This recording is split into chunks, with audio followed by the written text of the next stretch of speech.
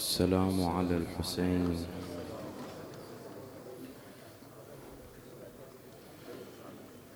وعلى علي بن الحسين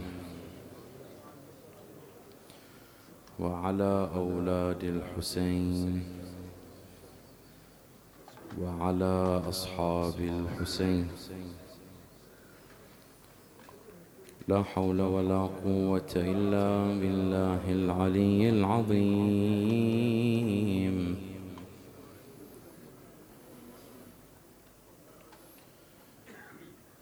إنا لله وإنا إليه راجعون.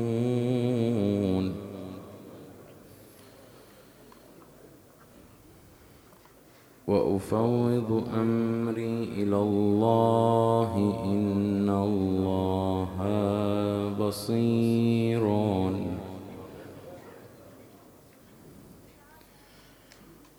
بالعباد. يا رحمة الله الواسعة ويا باب نجاة الأمة وسراج الظلمة وأبا الأئمة قريب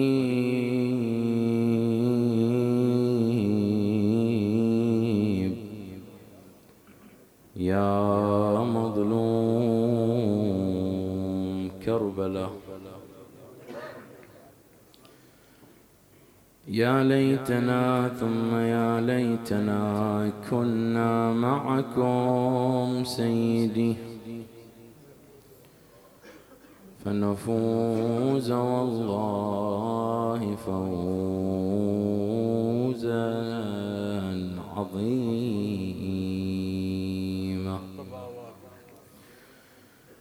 بقلبي أوقدت ذات الوقود رزايا الطاف لا ذات النهود.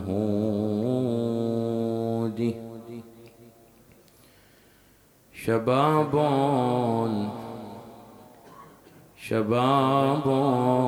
بالطفوف قضى شهيدا يشيب لرزئه رأس الوليد.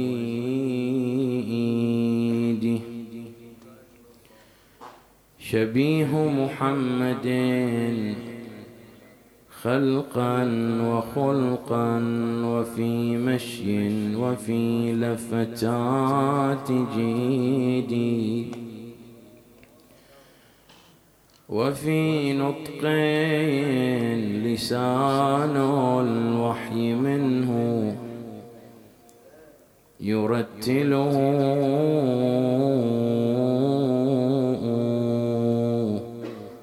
بقرآن مجيد.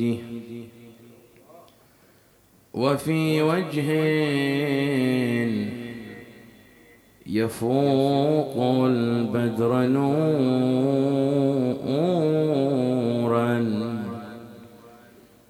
وفي سيمائه أثر السجود.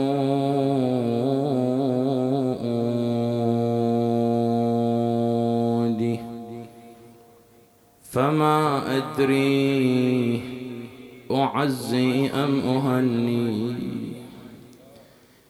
علي المرتضى بابن الشهيد.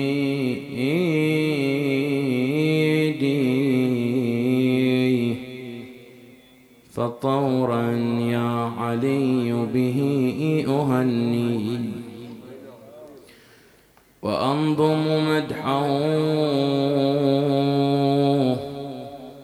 نظم العقود.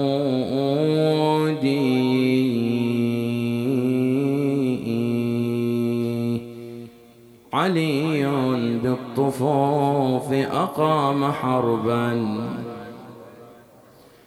كحربك يا علي مع اليهودي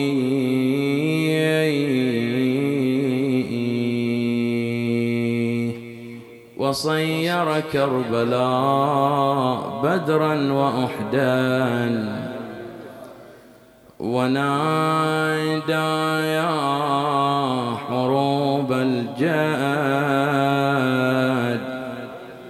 عودي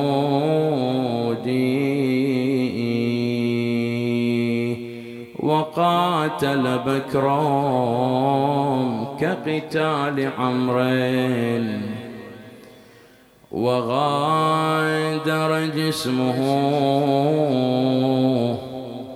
نهب الحديد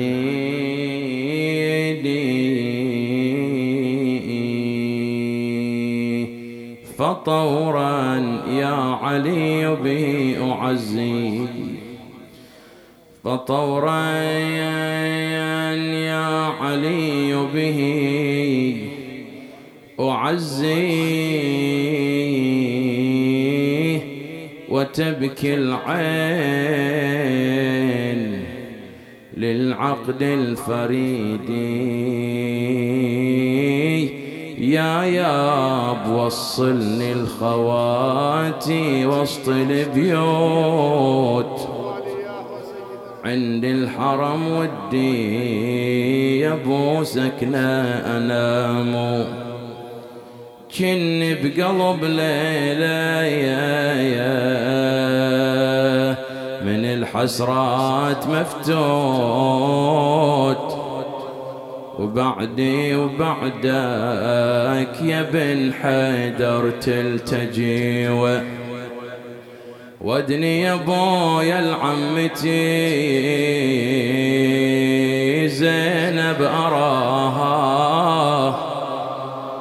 خلها تشد جرحي ترى ذايب حشاها قال له يا عقلي مهجتي حكيك فراها لازم أشيلك للمخيم يا لازم أشيلك للخيام يا مهجة الروح عن جثتك يصبى يا عيني شلون نارو لو قلت لما اقضل علي بالشمس مطروح لازم تقلي كان جبت الولد يا حسين لكن بليلة الفكار يا حلو الأطباع لو عاينت جسمك يا عقل موزع وزا وزينب ما تقدر تنظرك يا ابني بالانزاع لكن يعين الله على ضجتها النساوي شال المدلل فوق صدره للخيم عاد ودمعه يهل ويصيح فتني فقد الأولى قومي يا ليلة للولد عدلي له ساق فرت بدهشة تلطم الهام بلي لكن الأمر لله وسيعلم الذين ظلموا أي منقلب ينقلبون والعاقبة للمتقين ولا عدوان إلا على الظالمين.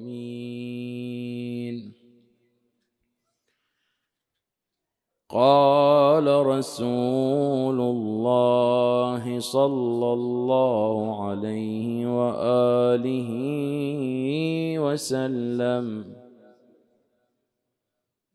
إن لقتل الحسين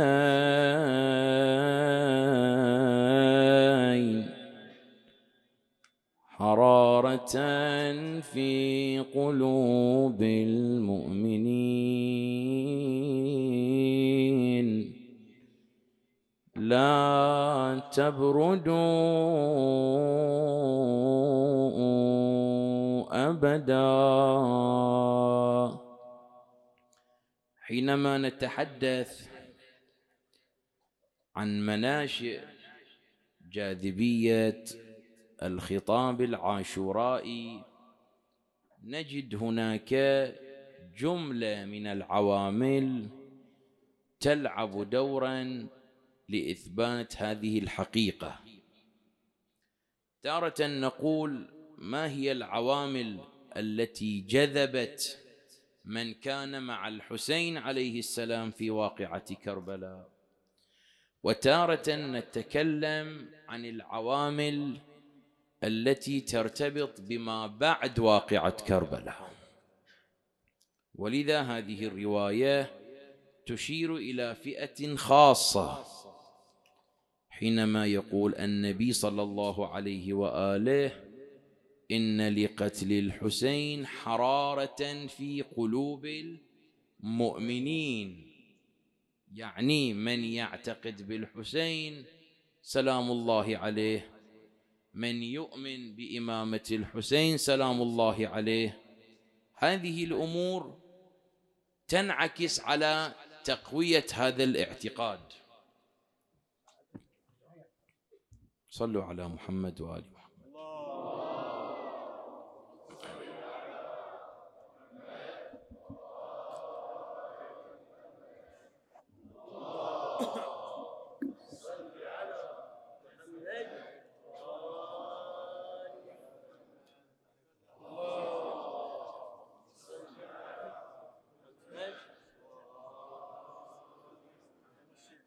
كلام النبي صلى الله عليه وآله يشير إلى فئة خاصة وهم المؤمنون، وهذا له شاهد أيضا كما في بعض الروايات حينما يسأل الإمام سلام الله عليه عن خصوصية الغدير وما الفرق بين عيد الغدير وعيد الفطر والأضحى، فيجيب الإمام سلام الله عليه: إن الفطر والأضحى لجميع المسلمين، أسألك بحق هذا اليوم الذي جعلته للمسلمين عيدا. بينما من يعتقد بتنصيب الأمير سلام الله عليه فهذا الاعتقاد يؤثر في أن يتعيد ذلك المؤمن. كذلك التفاعل مع مصيبة الحسين عليه السلام. تارة نتكلم عن التفاعل الذي يرتبط بالمؤمنين كحالنا نحن من نؤمن بالحسين عليه السلام، وتارة نتحدث عن المناشئ التي ترتبط بعامة البشر بعيدا عن دائرة الإيمان. إذن فلنبدأ بمناشئ الجاذبية للخطاب العاشورائي المرتبطة بجميع البشر من دون استثناء. نأتي إلى العامل الأول الذي نعرف من خلاله أن حركة الإمام الحسين عليه السلام هي حركة موافقة للفطرة الإلهية. هذا بعد مهم. فطرة الله التي فطر الناس. ليست هذه الفطرة منحصرة بالمؤمن وبالموحد، بل بجميع البشر من دون استثناء.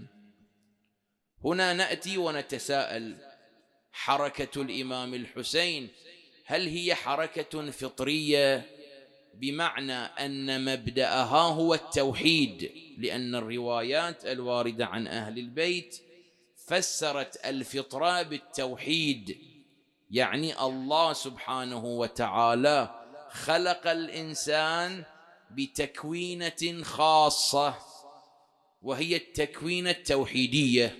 كل إنسان. حركة الإمام الحسين عليه السلام هل هي حركة فطرية مبادئها تتوافق مع فطرة الإنسان أم لا؟ فتقول الآية: بسم الله الرحمن الرحيم: أفحكم الجاهلية يبغون ومن أحسن من الله حكما لقوم يوقنون. حكم الجاهلية المنحصر في الاستبداد، المنحصر في الظلم، المنحصر في الطغيان. حكم الله الذي يعرف من خلال العدالة، الذي يعرف من خلال الإنصاف، الذي يعرف من خلال رفع الظلم. كل هذه العناصر هي مبدأ لحركة الإمام الحسين عليه السلام. كل هذه العناصر والقيم الأخلاقية والقيم السلوكية من المبادئ التي تحرك الإمام سلام الله عليه لتوضيحها للمجتمع البشري. إذن النصراني بإمكانه أن يستفيد من خطاب الإمام الحسين لوجود بعد فطري عنده، حتى وإن كان معتنقا لتلك الديانة التي لا نؤمن بصحتها، لكن عامل الفطرة ما زال موجود، ولذا هو موحد وإن كان في توحيده نقص. والدليل على أن العامل الفطري موجود لغير المسلم بالمعنى الخاص أن كثيرا من هؤلاء قد تأخذهم يد العناية الإلهية فيدخلون في الإسلام. هذا كاشف عن أن الفطرة لم تتلوث بأجمعها. بعض علماء الأخلاق عنده هذه الالتفاتة، يقول: المؤمن أو الإنسان بصورة عامة حينما يولد فيولد بصفحة بيضاء، فكلما كانت تلك الصفحة بيضاء حينئذ هناك قابلية لهداية هذا الإنسان. بمجرد أن تتلوث تلك الصفحة البيضاء شيئا فشيئا، إذا بقي منها شيء ولو بمقدار فنور الهداية موجود. نور الهداية يعني الفطرة ما زالت موجودة ولو بمقدار. وهذا يتعمق عندنا بملاحظة أن المؤمن المعتقد بالله تأثير الهداية الدينية عليه أكثر ممن لا يعتقد بالله ذلك الاعتقاد أو عنده اعتقاد ناقص. هذه دلالة على أن تلك الصفحة البيضاء عند المؤمن صاحب الاعتقاد، من يمارس الشعيرة الدينية، من يأتي بالممارسات الدينية، ما زالت تلك الصفحة فيها بياض ناصع. حتى بعض الأشخاص الذين هم في الواقع مسلمون قد تكون تلك الصفحة بأجمعها سوداء، فيبقى على طغيانه إلى أن يموت. ولذا المؤمن لا بد دائما أن يدعو الله سبحانه وتعالى بحسن العاقبة، وهذا ما أوصى به علماؤنا، أن يقرأ الإنسان دعاء العديل عند الموت: اللهم إني أعوذ بك من العديلة عند الموت، بحيث المؤمن الذي يرى نفسه مؤمنا لا يغتر بنفسه، لأن الثبات على الاعتقاد هو الذي ينجي الإنسان كيفما كان. إذن العامل الفطري في خطاب عاشوراء وفي خطاب الإمام الحسين من مناشئ الجاذبية للطوائف الأخرى. الآن بغض النظر حينما تنقل بعض المقولات عن غاندي وما شابه ذلك، أصلا هذه المقولات لا مصدر لها. تعلمت من الحسين أن أكون مظلوما فأنتصر، أصلا حتى هذه المقولة في نفسها موجبة للتأمل. يعني الحسين جعل نفسه مظلوما ثم انتصر، أم يريد من هذه المقولة أن الحسين كان مظلوما ثم انتصر؟ لا نعلم هذه المقولات أين مصدرها، من أين أتتنا. نعم هذه الأمور في حد ذاتها معقولة، كما أثبتنا بالبعد الفطري أن هؤلاء لوجود فطرة عندهم ولو بمقدار يتأثرون بالخطاب الإمام الحسين سلام الله عليه. هذا العامل الأول المهم. فمن مناشئ جاذبية الخطاب الحسيني والخطاب العاشورائي أن هذا الخطاب خطاب فطري، يعني خطاب توحيدي.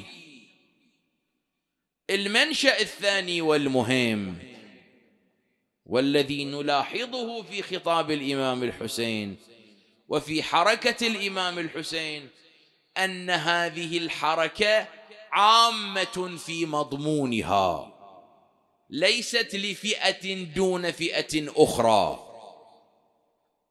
إذا قلنا أن خطاب عاشوراء وخطاب الإمام الحسين هو خطاب إنساني، فالبعد الإنساني لا يفرق بين المسلم وبين غيره. وهذه مسألة مهمة، التفتوا. لماذا مسألة مهمة؟ لأننا لو نلاحظ الحروب الصليبية وكثير من التحركات كالثورة الفرنسية كلها تحمل اعتقادات خاصة، تحمل مضامين خاصة، بينما حركة الإمام الحسين عليه السلام ليست حركة فئوية، كما يقول الخطاب القرآني: ولو شئنا لرفعناه بها. مطلق البشر.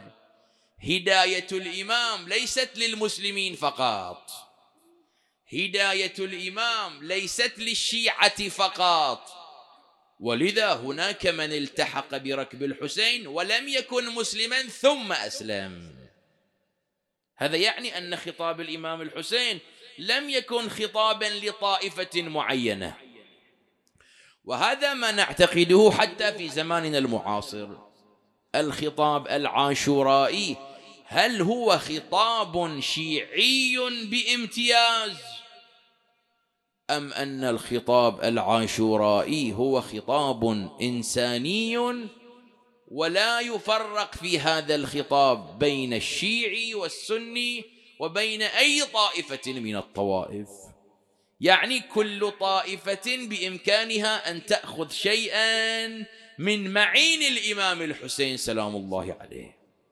وهذا لا نقوله من باب الدغدغة العاطفية، هذا واقع أن جملة من المستشرقين، جملة من المفكرين، حينما يتأملون في حركة الخطاب العاشورائي، لأنهم يجدون أن خطاب الإمام الحسين ليس خطابا طائفيا وفئويا، بل هو خطاب عام.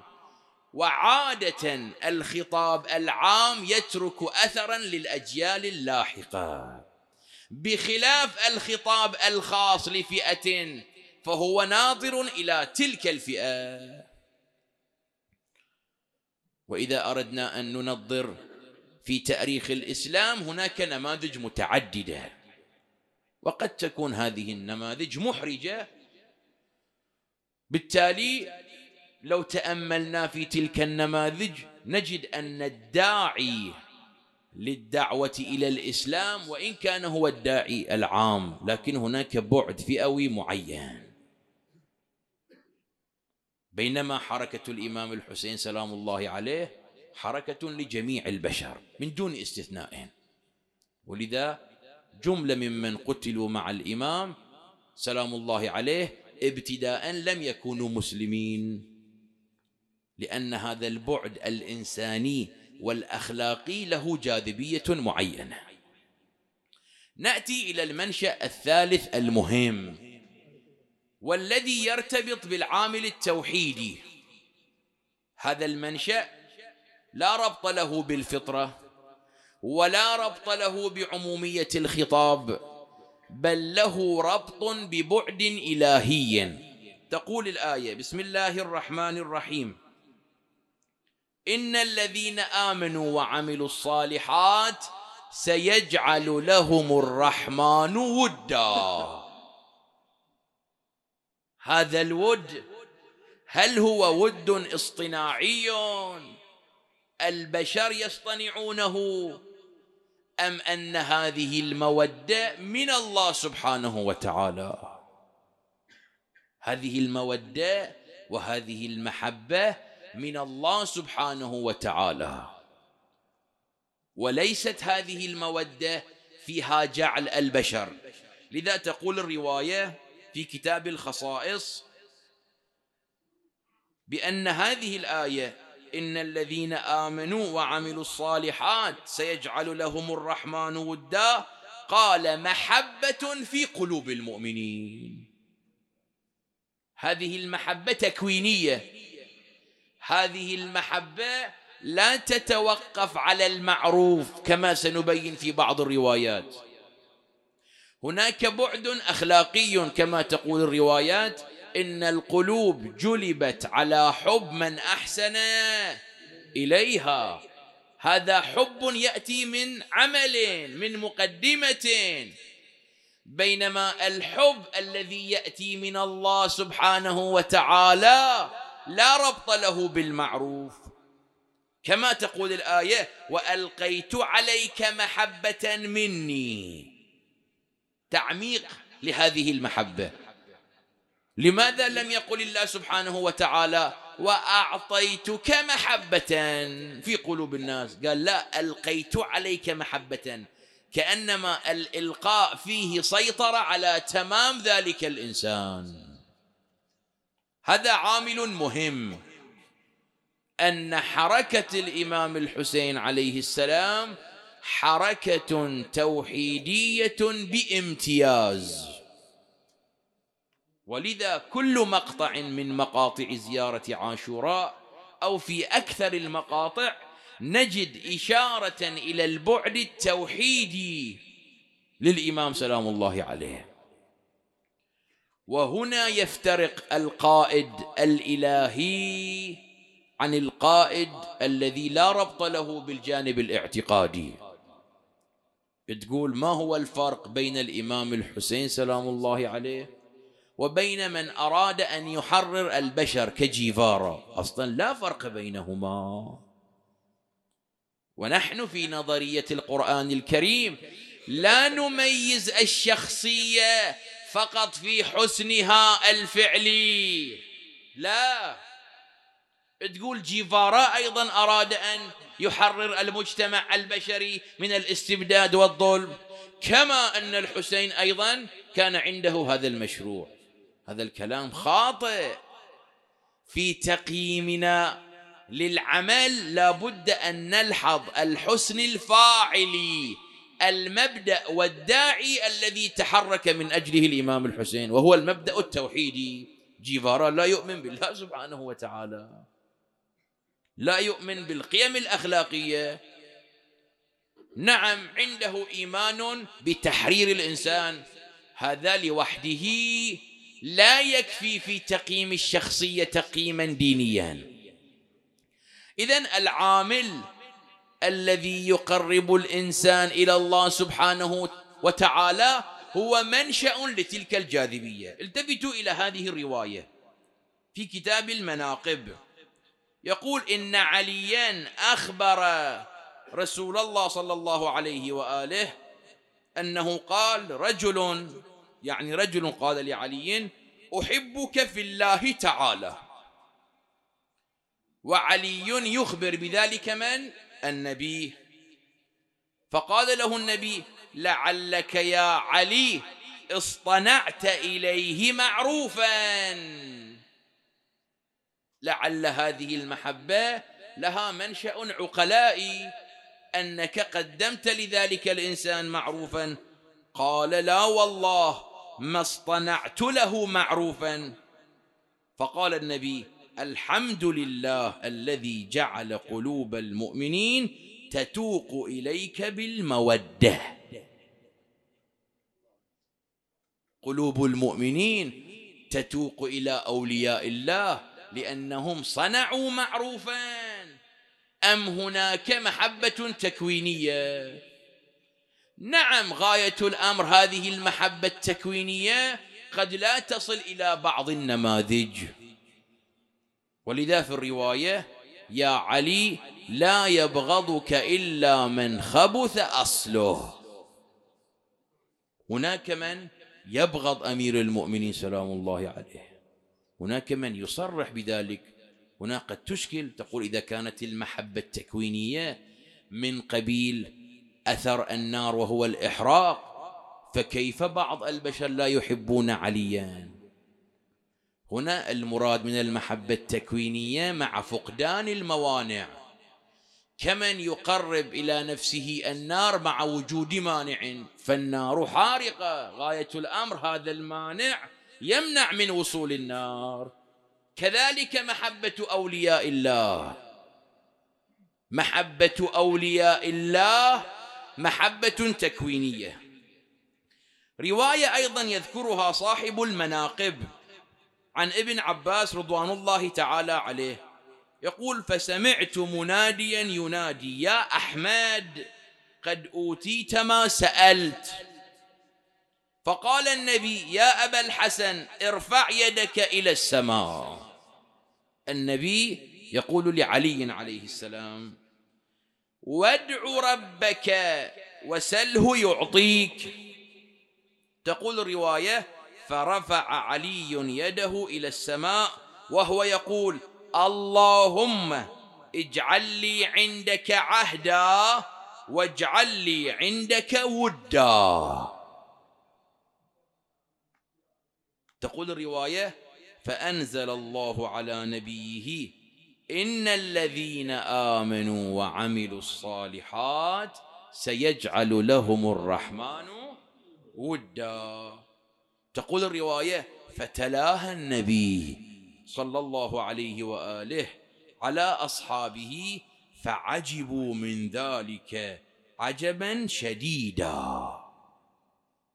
إذن هذه من المناشئ التي تبين أن محبة الإمام الحسين عليه السلام فيها بعد إلهي، فيها بعد رباني. من هنا تقول الرواية: إذا أحب الله عبدا قذف في قلبه حب الحسين. هذه المحبة لمن عاش في بيئة موالية هذه محبة متعارفة، لكن الكلام عن التفاعل مع قضية الحسين عليه السلام، الإنسان إذا أراد أن يقيم ذلك بمنظار إنساني، العاطفة ما الفرق بينها إذا تعلقت بالحسين أو إذا تعلقت بإنسان آخر كمن فقد أباه مثلا؟ هذا التساؤل لابد أن نجيب عنه. لماذا الإنسان إذا فقد حبيبا وعزيزا وكانت الصلة بينهما وطيدة تجد أن التأثر العاطفي والانفعال الصادر من الحزن محدود لأشهر، لسنوات، 20 سنة، 40 سنة، يأتي يوم من الأيام فلا تكون لتلك المصيبة وهج في قلب الإنسان، بينما تجد مصيبة الحسين عليه السلام في كل يوم متجددة عند الإنسان. هذا أمر طبيعي أم لا؟ هذا يحتاج إلى تأمل، أن مصيبة الحسين في كل وقت في كل زمان لها وهج الطراوة، كأنها مصيبة بالأمس حصلت. بينما الإنسان مهما تعلق قلبه بحبيب بصديق بقريب تبقى تلك الحالة الانفعالية والعاطفية محدودة. هذا ما يعمق لنا حقيقة تلك الآية المباركة: إن الذين آمنوا وعملوا الصالحات سيجعل لهم الرحمن ودا. إذن هذا منشأ مهم إخواني، لا بد أن نحافظ عليه. اليوم مناشئ الجاذبية الحسينية كثيرة، كل منا له مسؤولية في أن يحافظ على هذه الجاذبية، سواء النخب، الخطباء، العلماء، الكتاب، كلنا مسؤولون أن نحافظ على هذا الوهج الحسيني. كل شيء يضر بخطاب عاشوراء وبجاذبية خطاب عاشوراء لا بد أن نجتنبه. الإمام الحسين من مصاديق الرحمة الواسعة، رحمة الإمام الحسين من رحمة رسول الله: إنا أرسلناك رحمة للعالمين. فإذا كان النبي رحمة للعالمين والرواية تقول حسين مني وأنا من حسين، إذن ما يثبت لرسول الله يثبت للحسين. لكن هذه الرحمة لا بد أن تكون واضحة، لا نرتكب سلوكا وفعلا نشوه هذا الخطاب العاشورائي. يقول نعم أنت أيها العاصي اعصي ثم قل للحسين انفح علي من نفحاتك، هذا خطأ. تقول البكاء على الحسين سلام الله عليه هذا البكاء يغفر الذنوب العظام، نعم روايات واضحة وصريحة، ولكن من قال أن الإنسان يعصي ثم يقول سأبكي والله يتوب علي؟ من أين هذا الفهم؟ كأنما الرواية جعلت طريقا للتوبة، كما أن الإنسان إذا استغفر الله يتوب عليه، هناك طريق تعبدي آخر وهو البكاء على الحسين. لا أن الإنسان يتعمد المعصية ثم يقول أبكي على الحسين. أصلا الإنسان صاحب المعصية والذنب المتعمد هل يعطى توفيق البكاء؟ هذا أول الكلام، هذا أول الكلام. فلنسلم جدلا، لا يوفق للبكاء على الحسين من يتعمد المعصية. نعم تارة الإنسان منغمس في المعاصي بعيد عن ساحة الدين والتدين، نقول نعم باب الحسين واسع، كما تاب من كان في ركب الحسين أو قبل أن يلتحقوا بركب الحسين كالحور، جاذبية قوية من الحسين سلام الله عليه. إذا احنا ننشر هذا الخطاب في منابرنا في محاضراتنا أن رحمة الحسين واسعة، أنتم أيها العصاة اعصوا فالحسين ينفح عليكم من نفحاته، هذا كلام مشكل. هذا من شأنه أن ينفر الناس عن جاذبية الخطاب العاشورائي. ترى تعالوا شوفوا يا ناس الخطاب العاشورائي عند تلك الفئة الشيعة بهذا المعنى، وهذا قطعا لا يقبل به الإمام سلام الله عليه. مو غرض الإمام إصلاح الأنفس والذوات، خروج الإمام لبناء المجتمع الإنساني المتكامل.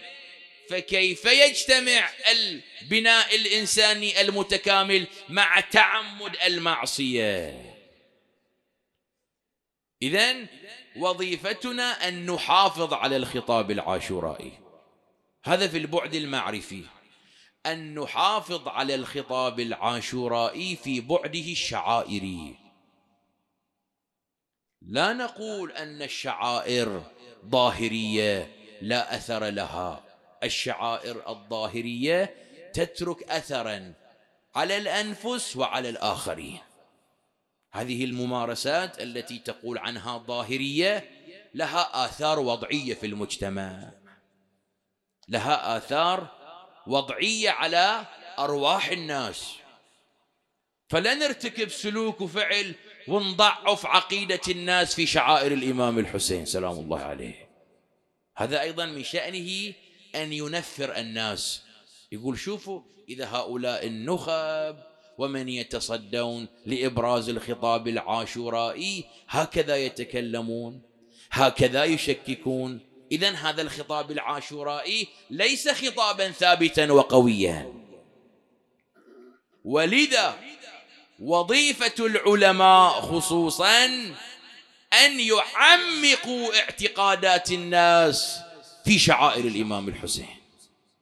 هذه وظيفة العلماء أولا وبالذات، تقوية الشعائر، تقوية المبادئ، لأن كل ما عندنا في المجتمع هو من الحسين سلام الله عليه. أكبر وقود معنوي للشيعة في الزمان المعاصر هو الحسين حصرا، هو الحسين سلام الله عليه. وحتى المرجعية الدينية رغم قوتها لولا وجود الحسين عندها فكيف تحرك الناس؟ على أي مبدأين؟ على أي قانونين؟ تلك المقولة صحيحة أننا في التشيع عندنا جناحان قويان، المرجعية وخطاب الإمام الحسين، لكن خطاب الإمام الحسين هو الذي يحرك المرجعية، خطاب الإمام الحسين هو المحرك الأخلاقي والمعرفي والعملي للناس. إذن وظيفتنا أن نحافظ على جاذبية هذا الخطاب، أن نبتكر أساليب حديثة ومعاصرة لبيان الخطاب العاشورائي. يعني اليوم لابد أن نستحوذ على فكر الأطفال استحواذا علميا عاطفيا صحيحا. اليوم هذا الطفل إذا أتى إلى المأتم قطعا تشمله العناية الإلهية، ولكن أنت تخلي الطفل في هذا المأتم ساعة أكثر أقل قد لا يستقبل ما يقوله الخطيب. هذا يحتاج إلى برنامج بديل، تعطيه برنامجا آخرا تقوي اعتقاد هذا الطفل بالإمام الحسين بما يناسب تلك الفئة العمرية. ولو هذه الأفلام الحديثة الكرتونية المرتبطة بالإمام الحسين سلام الله عليه، ولو باستقطاب شخصيات اجتماعية عندها خبرة في هذا الجانب بحيث نغذي أطفالنا. والإشكالية أيضا تكمن هنا أن علقتنا بالإمام الحسين وبيان هذه العلقة فقط في الموسم، وهذا من الأخطاء الكبيرة، كأنما علاقتنا بالإمام الحسين وهذا الوهج فقط في شهر محرم وصفر. لا، هذا خطأ. لا بد للإنسان أن يعيش فكر الإمام الحسين في كل وقت، في كل زمان، في كل مكان. وثقوا تماما إذا كان المجتمع متسلحا بفكر الإمام الحسين فلا يخشى عليه من أي تيار انحرافي فكري. لكن إذا كان المجتمع ما عنده حصانة فكرية، إذا كان المجتمع غير متسلح بالفقه والمعرفة والمبادئ الدينية، هذا المجتمع يخاف عليه، ينحرف هذا المجتمع. أنت اليوم هذا الشاب في قبضتك، اليوم هذا الشاب في محيطك، لكن بعد سنة هل تضمن أن يكون في محيطك؟ هذا العالم المتصدي في منطقته، هل يضمن أن هؤلاء الشباب سيبقون على خط التدين والالتزام؟ هذه وظيفتنا جميعا. اليوم نمتلك قوة، نمتلك حصانة معنوية، لكن لا بد أن نفعلها تفعيلا صحيحا. اليوم الخطاب العاشورائي سواء كان خطابا منبريا كان خطابا شعريا لا بد أن يكون تحت المراقبة. اليوم حتى الشعر مؤثر. اليوم الشاعر إن لم يكن متدينا، إن لم يكن يمتلك حصانة علمية، هذا من شأنه أن يغذي من يستمع إلى شعره بأفكار ليست صحيحة. اليوم هذا الخطيب إذا لم يكن متحصنا بالفقه والعقائد ولا يمتلك أهليتان، هذا من شأنه ماذا؟ أن يدمر المجتمع البشري والإنساني. هذه مسؤولية. تارة فلان ناعي يبكي الناس على حب الحسين، لا ربط لنا بهذا الإنسان، هنيئا له، هذه خدمة عظيمة. تارة أن يتصدى الإنسان لتفهيم الناس الدين بصورة خاطئة، هذه وظيفة من؟ وظيفة من أن نتصدى لهؤلاء؟ وهذه خطورة جدا. في كل سنة في كل عام هناك فكرة جديدة.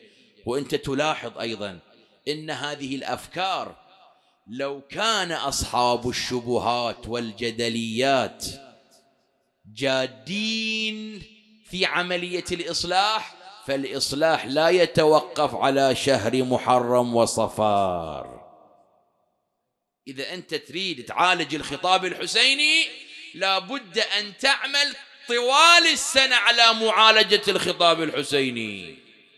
لكن إذا أنا وأمثالي من نريد أن ننقذ الخطاب العاشورائي في موسم عاشوراء، هذا ليس موسم النقد،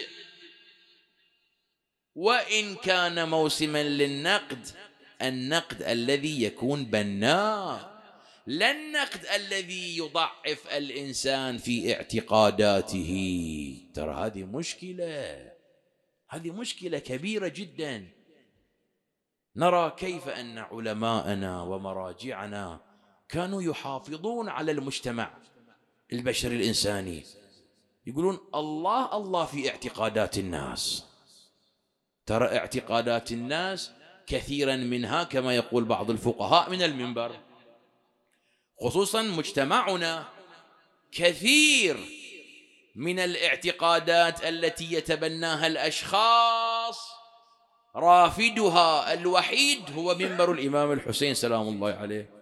إذن إذا كان هذا المنبر فيه إشكالات، المتصدي لبيان الحقائق المنبرية لا يمتلك علما ولا يمتلك أهليتان. وأنا أتمنى من يسمع كلامي هذا لا يقطع هذا المقطع وينشره. هذا الكلام قلناه، بعض الأشخاص يحبون أن يعيشوا على هذه المقاطع. هذه الأمور نقولها من باب الإرشاد، من باب البيان أن جاذبية الخطاب العاشورائي جاذبية وجدانية، جاذبية ملموسة، لكن هذه الجاذبية لا بد أن نحافظ عليها. أي إنسان يطرح إثارة وأنت أيها المتلقي ليس من شأنك أن تتلقى تلك الإثارة، لا تستقبل منه الكلام. وإلا لماذا حرم الفقهاء قراءة كتب الضلال؟ قراءة كتب الضلال لمن يتأثر. أفتى الفقهاء بحرمة تلك القراءة لأن هذه الكتب من شأنها أن تؤثر على اعتقاد الإنسان.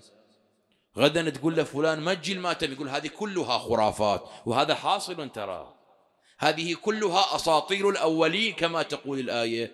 عجيب، أنت قبل سنة ما كنت هكذا. قال لا، سمعت لفلان وفلان وفلان.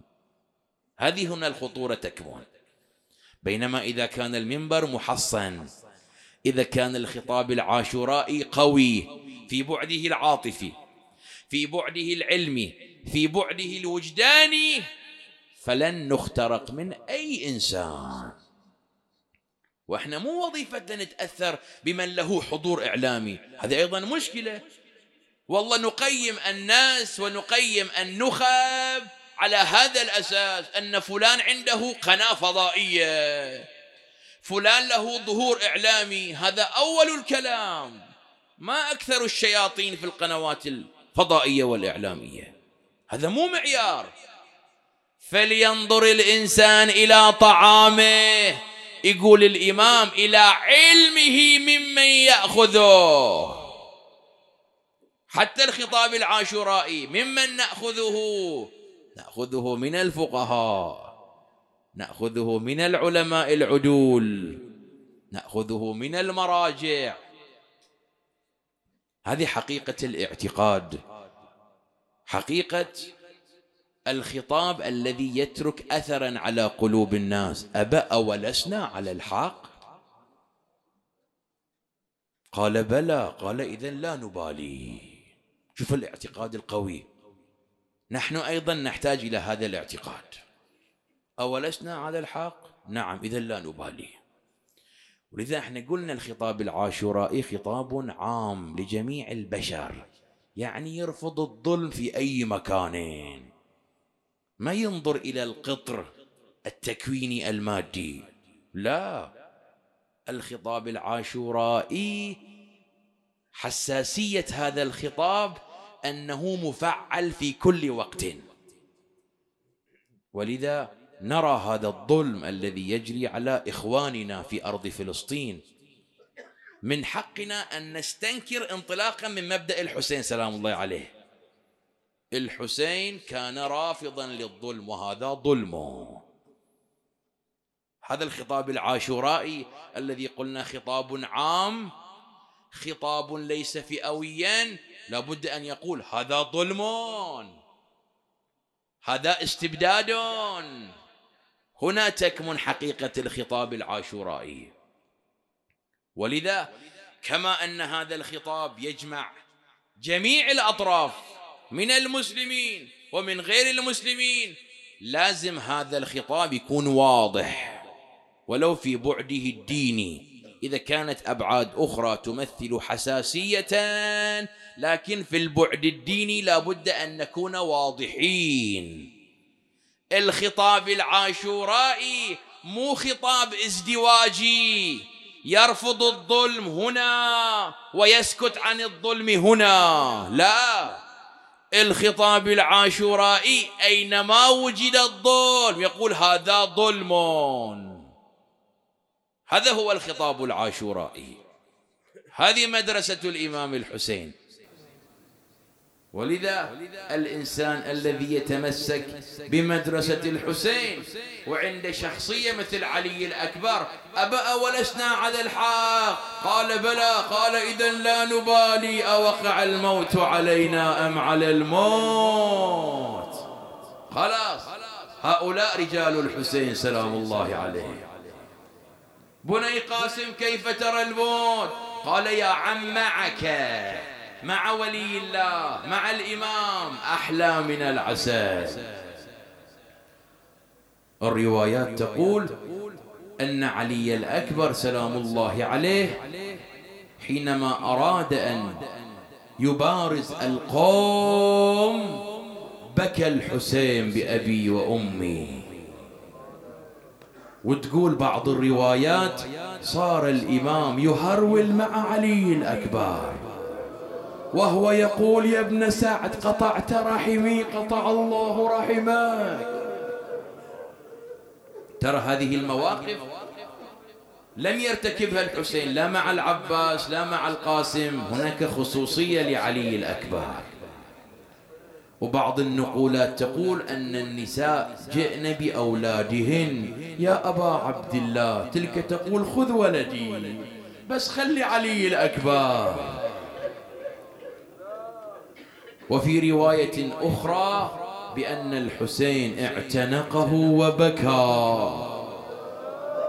وقال اللهم اشهد على هؤلاء القوم فقد برز إليهم أشبه الناس برسولك خلقا وخلقا ومنطقا، وكنا إذا اشتقنا إلى رسولك نظرنا إليه.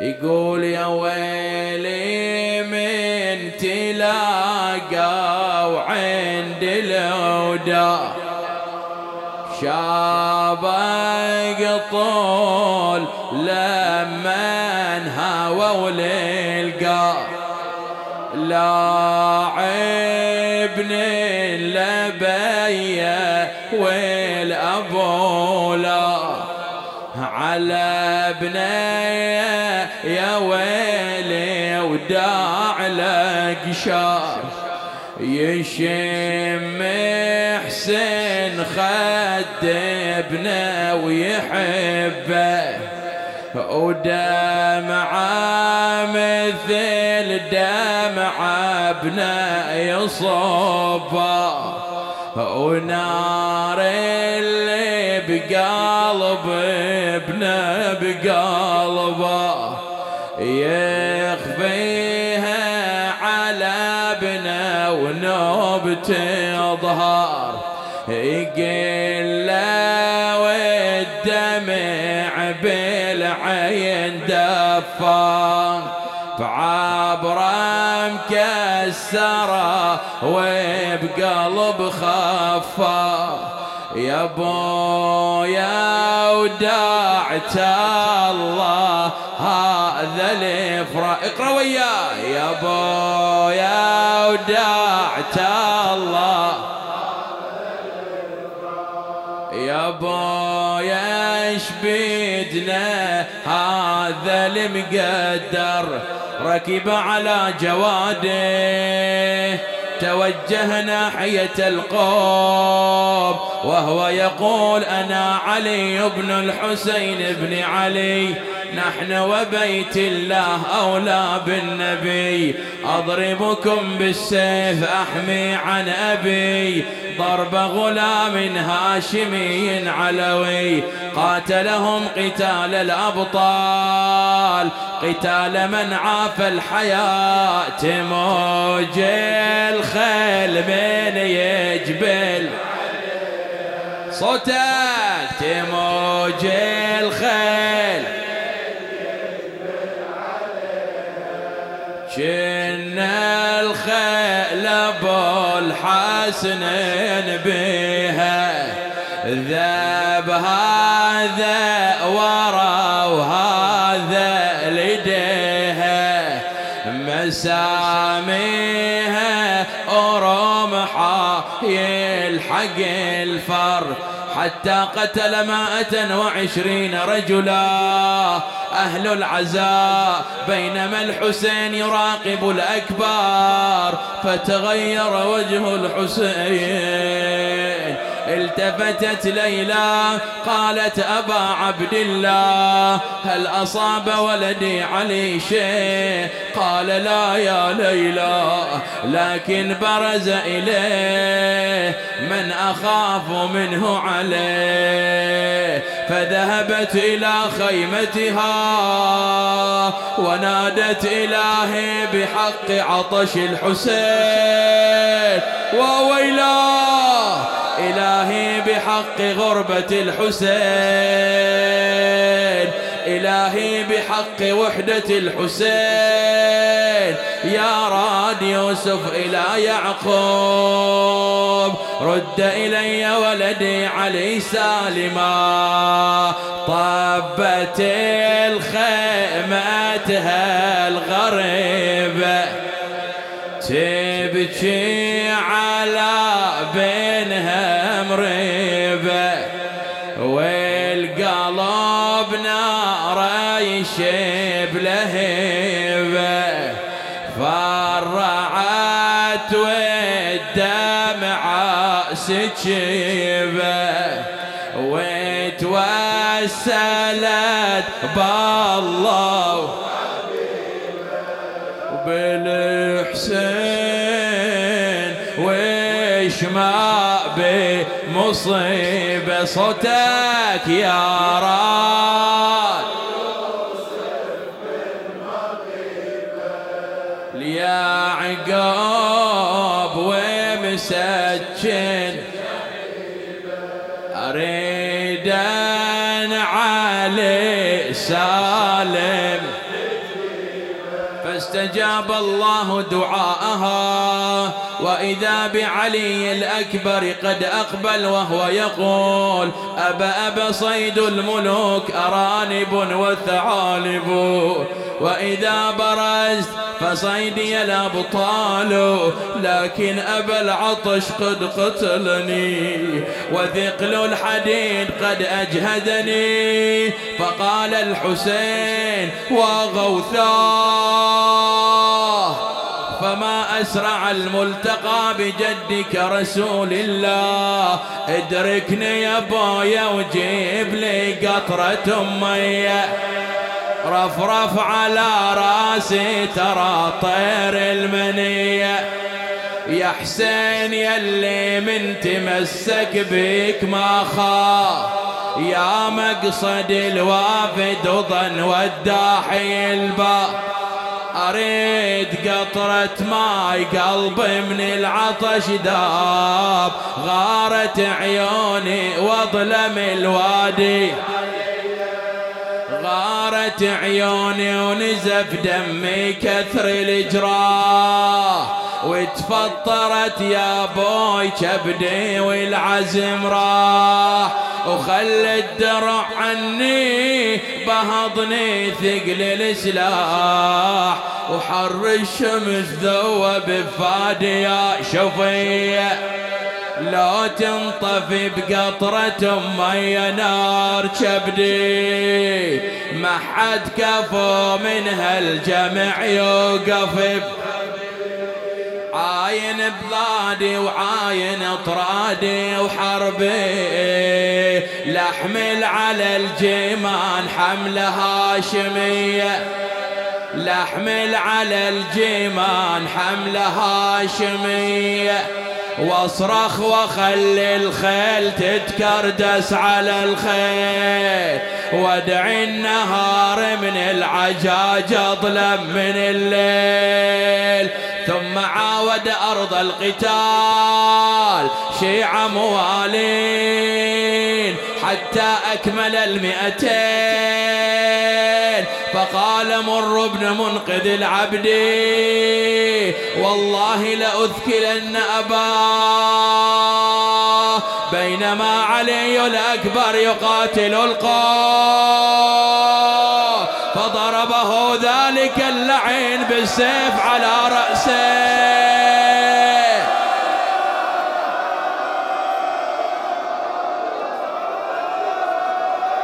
تقول الروايات فانفلقت هامته ثم طعنه بالرمح في خاصرته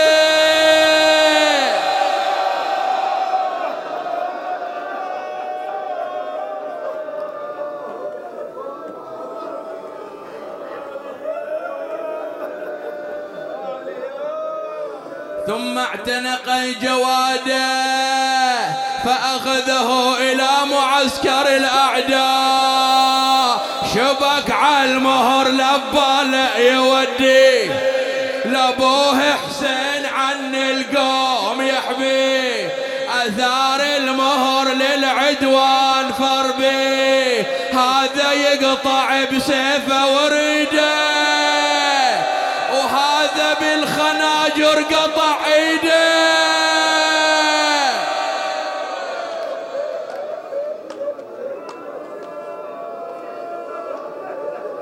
هذا يضربه بسيفه ذاك يطعنه برمحه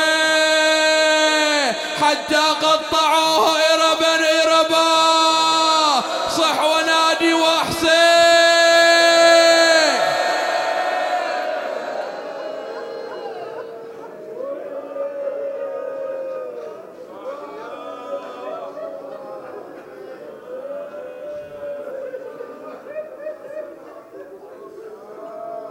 جاء عنده الحسين كلما حمل جانبا سقط الجانب الآخر. ثم التفت إلى بني هاشم، كل واحد من القتلى كان الحسين يحمله إلا علي الأكبر. تقول بعض النقولات تمدد الحسين بطول علي الأكبر، فخرجت امرأة من خيمتها كالشمس الطالعة، لولا خروجها لمات الحسين عند الأكبر.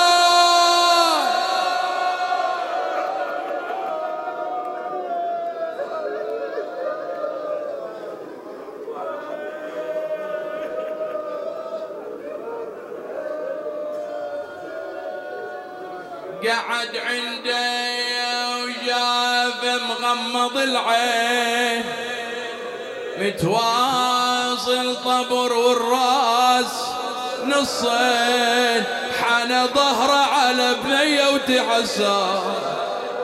يا بويا قايل منه الشرق راسه، يا نور العين من خمد أنفاسك، يا عقلي منها بدرعك وطاسك. ثم حمل إلى الخيام، ما إن علمت ليلى بأنين الحسين، جاءت مسرعة وهي تنادي وولدا.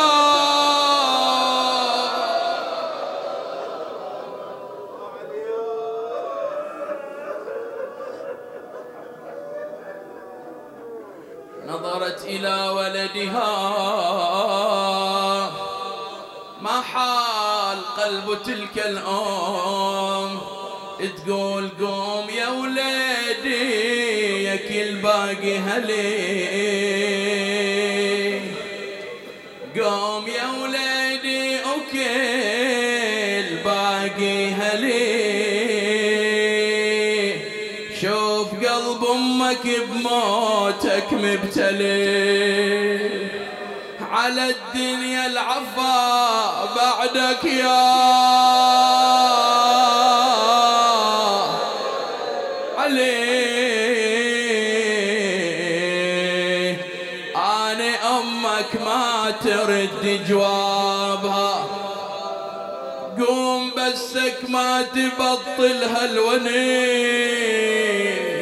ذوبتني الولد وقلبي حزين، منه قطع جسمك وحز الوتين. صح ونادي وعليا،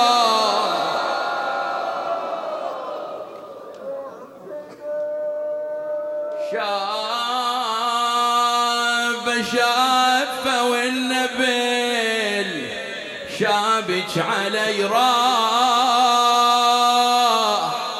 هوا فوق وصف جراحي على راح، وصاحب صوت يا زينب علي.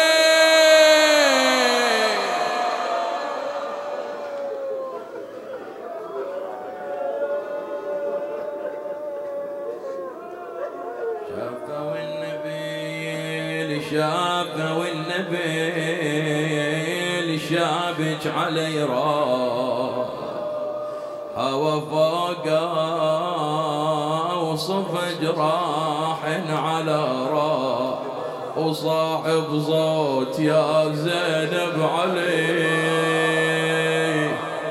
راح. يا خويا ظلمت الدنيا علي، يا خويا ظلمت الدنيا علي. لا تنشف هذه الدموع يا الله بفاطمة وأبيها وبعلها وبنيها والسر المستودع فيها. اللهم بحق مصيبة علي الأكبر اقضي حوائجنا، اشف مرضانا، يسر أمورنا، وارحم أمواتنا وأموات الحاضرين. علماءنا فقهاءنا شهداءنا خدمة الحسين نهدي لهم جميعا ثواب الفاتحة مع الصلوات.